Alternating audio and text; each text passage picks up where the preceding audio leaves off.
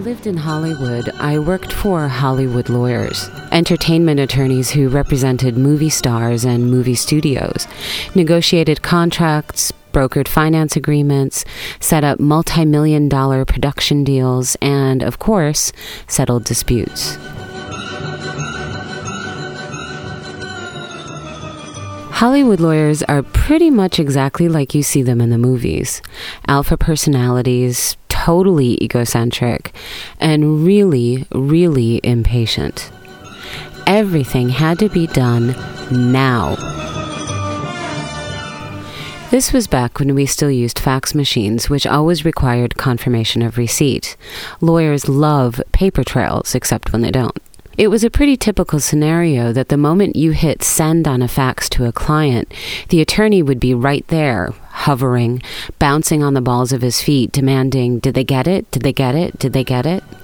And you'd have to calm your bouncing attorney down for the trillionth time and remind them that the data had to physically travel through time and space, across wires and phone lines, and it would take a few minutes, okay? Information takes time. It's not science fiction.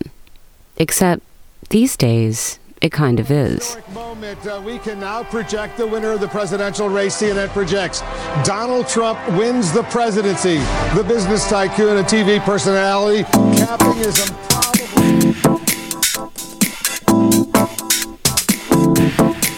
Welcome to Artipus, art you can hear. This week, Artipus visits Nazan Tours Funktionieren at Blaine Southern Gallery in Berlin.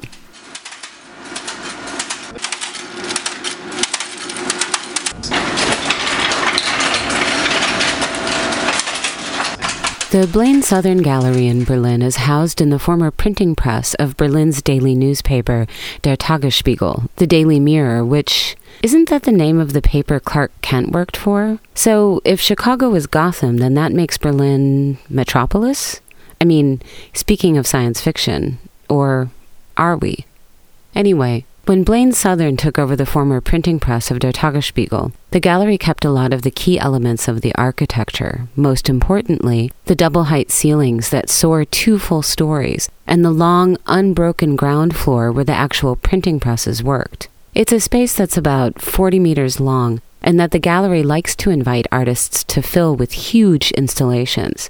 How great is that? A huge space to play with and fill with whatever you want. It's an artist's dream. Right now, the space is filled with a printing press.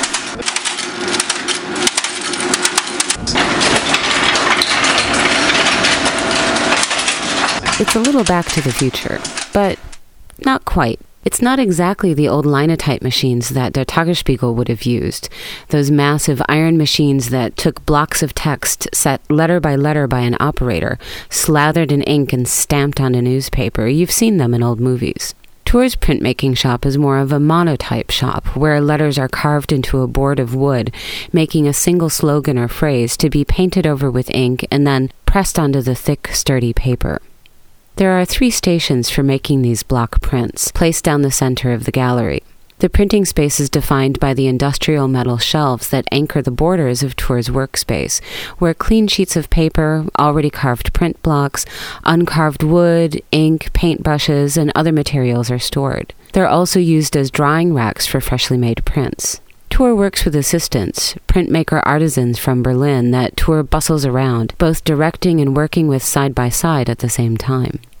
Of course, they're all beautiful. It brings to mind Anne Imhoff's Angst 2 and the beautiful, wispy, disaffected performer slinking around the Hamburger Bahnhof. Everyone has to be beautiful in art these days. Or maybe everyone just is beautiful, partly because they're all in their 20s and 30s, and as earnest as they are, life hasn't carved itself into their faces yet. I don't know. It's not about them anyway. It's about the printmaking process and the prints themselves. Printmaking is a slow process. You have to cut the letters, or in this case, carve out the wooden stencil, but then you have it. You don't have to do it again. However, you're also stuck with that font. You can't just change it with the push of a button. So you have to decide, how do you want to communicate to people? What font best illustrates your message and speaks to the culture you're addressing? I don't know when I started paying so much attention to fonts. I think it was in Vilnius when I visited the former KGB headquarters and noticed that even as late as 1991, the Soviets were still using 1930s Stalinist power fonts. In France, where language is celebrated through clever wordplay and elaborate compliments, street signs, cafe awnings, metro advertising tends to use the lightly architectural, whimsical fonts of the Belle Epoque, called Belle Epoque. In Germany, advertising and signage prefers the direct, unembellished clarity of Helvetica and Arial, or the academic authority of the older German fonts. In England, it's the proper Times New Roman. America, being a country of immigrants, is all over the place with fonts. It has a fantastic variety of fonts, tremendous fonts, although I think the most appropriate font these days is Comic Sans. Nizan Tour's font of choice for this installation is that standard newsprint font, Times New Roman. The prints announce simple slogans that sound like they come from an alt-right playbook, black all-caps solidly sitting in a puddle of white on inky black fields, as though they've emerged out of the darkness to guide us on our way. The prints Tour and his team produce get framed and hung on the gallery walls, so the exhibit itself evolves over the course of Tour's installation there. When I was there, only a handful had been hung in the gallery space, black splotches clustered on the far wall like a murder of crows flocked in the corner plotting their next move. Living is resistance. Failing is weakness. Power is fragile. Ambition is essential. Empathy is naive.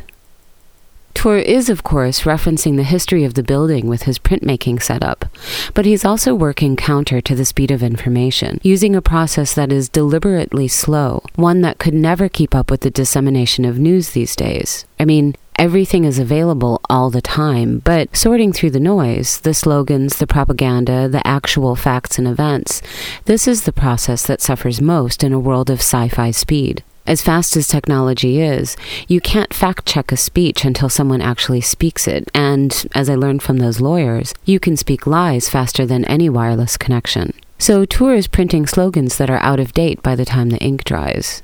Tour's printmaking setup is bare and clean and neat, sitting in this gallery with a certain precision, surrounded by all this empty space that was once filled up with printing presses clacking away at high speed. Well, high speed for back then.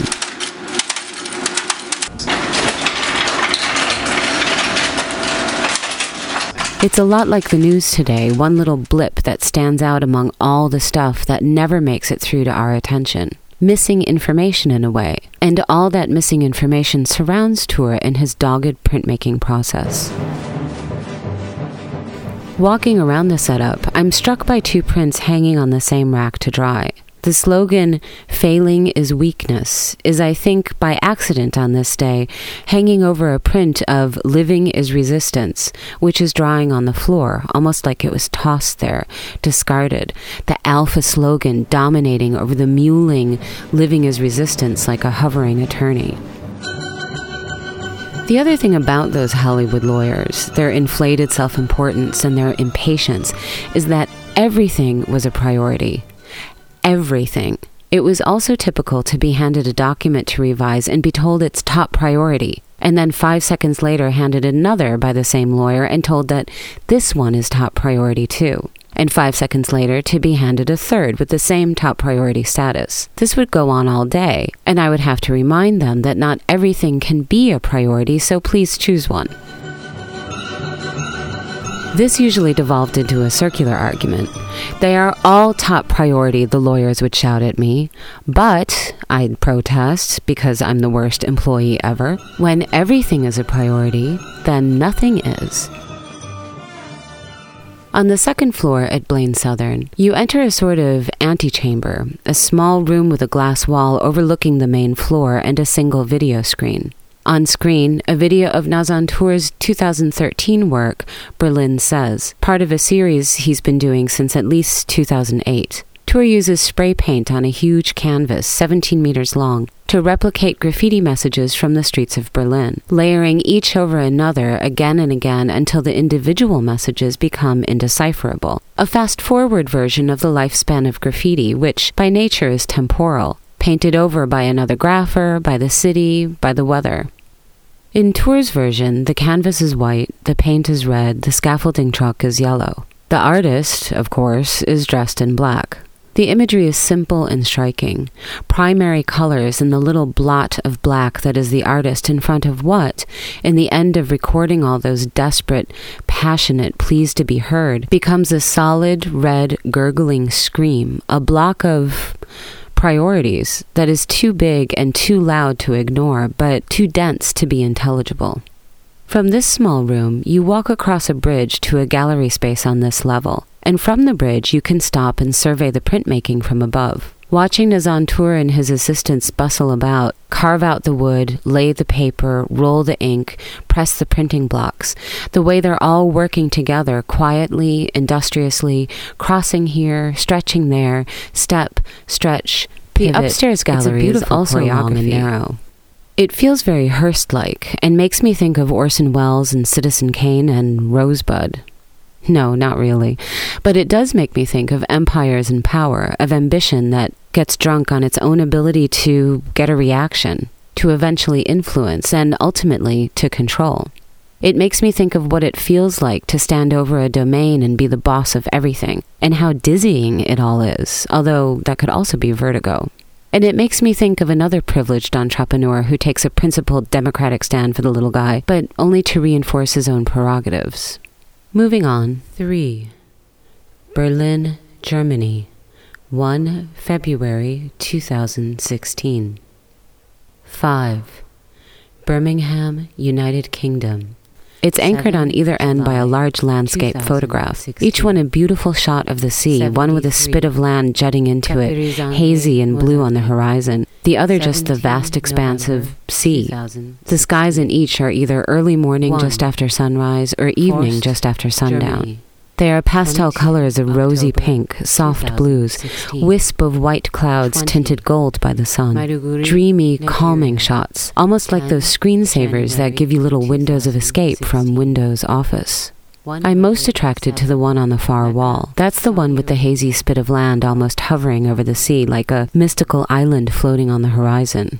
If you look closely at the blue water, there is a slight ridge, a remnant of a wave, and it pools little eddies of water alongside it, almost like stepping stones leading to the island, or away from it. It's very moving, in a way. On one long wall in this gallery, there are 7 signs, watercolors of simple numbers, and in delicate pencil at the bottom of each, just above Nazan Tour's signature, a place and a date. 20. Maiduguri, Nigeria. 10 January 2016. These numbers, the place, the date, are the people who have drowned escaping war in their home countries. Refugees who didn't reach refuge. No names because the names were lost in that sea of information we call the news. They are actually a part of the seascapes that anchor each end of the room. The images are lifted from news media and enlarged several hundred times. The drowned bodies cropped out, just as the incidents themselves eventually get cropped out of our narratives. That hint of wave in the photo I'm so drawn to, that's the wake of a capsized boat. Those footsteps across the water, those are the swirling eddies of bodies sinking to the ocean floor. Funktionieren is an exhibition about stuff that isn't there, really. The empty boats, the bodies floating, sinking at sea, the names of the people who died. It's about communication, information, filters, about what gets lost in all that noise and what gets through. 6. Santa Catarina Pinula, Guatemala, 2 October 2015. After going round and round with the Hollywood lawyers about sci-fi versus reality, the meaning of priority, and what constitutes hovering, eventually I just got smart and quit. I realized arguing facts with people who work in a business built on illusion was Looney Tunes. You have to constantly up your game, be louder, brighter, bolder. In Hollywood Gotham, you have to be the psychotic Heath Ledger Joker because the merely sociopathic Jack Nicholson one will no longer suffice. And in the process, you become something else. You become no longer you. Funktionieren in everyday German means work, but in formal German it means suffice.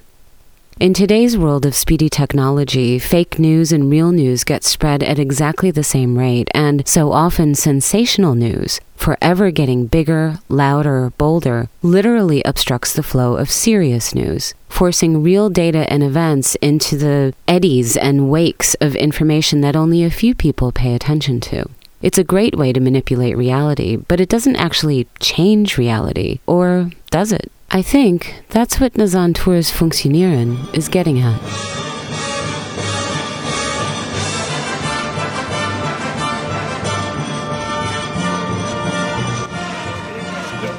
Can you give us a question? You're attacking us. Can you give us a question? Don't be. Can you give us a question? I'm not going to give you a question. Can you state categorically? You are fake news. Sir, go ahead. Can you state categorically that nobody... No, Mr. President-elect, that's not appropriate. Nazanturs Funktionieren is on view until January 28th at Blaine Southern Gallery, Potsdamer Straße 7787 in Berlin. The artist and his assistants are live in the printing studio every Friday from 2 to 5 p.m. and Saturdays from 1 to 5 p.m. Find artists and exhibitions in your city and everywhere you go with Glarify, the world's first art map app.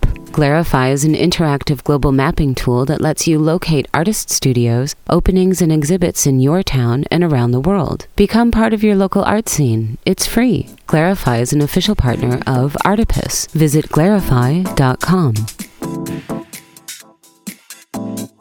Artipus is a proud supporter of Prana, the platform for the homeless. Prana is the first digital platform bridging the information gap between volunteers, organizations, and the homeless, providing direct connections to real-time information about food, shelter, clothing, medical help, and more. Help the homeless by helping Prana grow. Visit Prana at www.prana-deutschland.de. Artipus is written and produced by Susie Colick, sound designed by Greg Palmer, and is broadcast on WRP in France and Indie Republic in Germany. Not in Europe? You can stream us on SoundCloud or download us on iTunes. Just search for Artipus, ARTIPOEUS. And you can see photos and read transcripts of this episode and more at artipus.com. Artipus, art you can hear. That's all for Artipus this week. I'm Susie Colick. See you around town.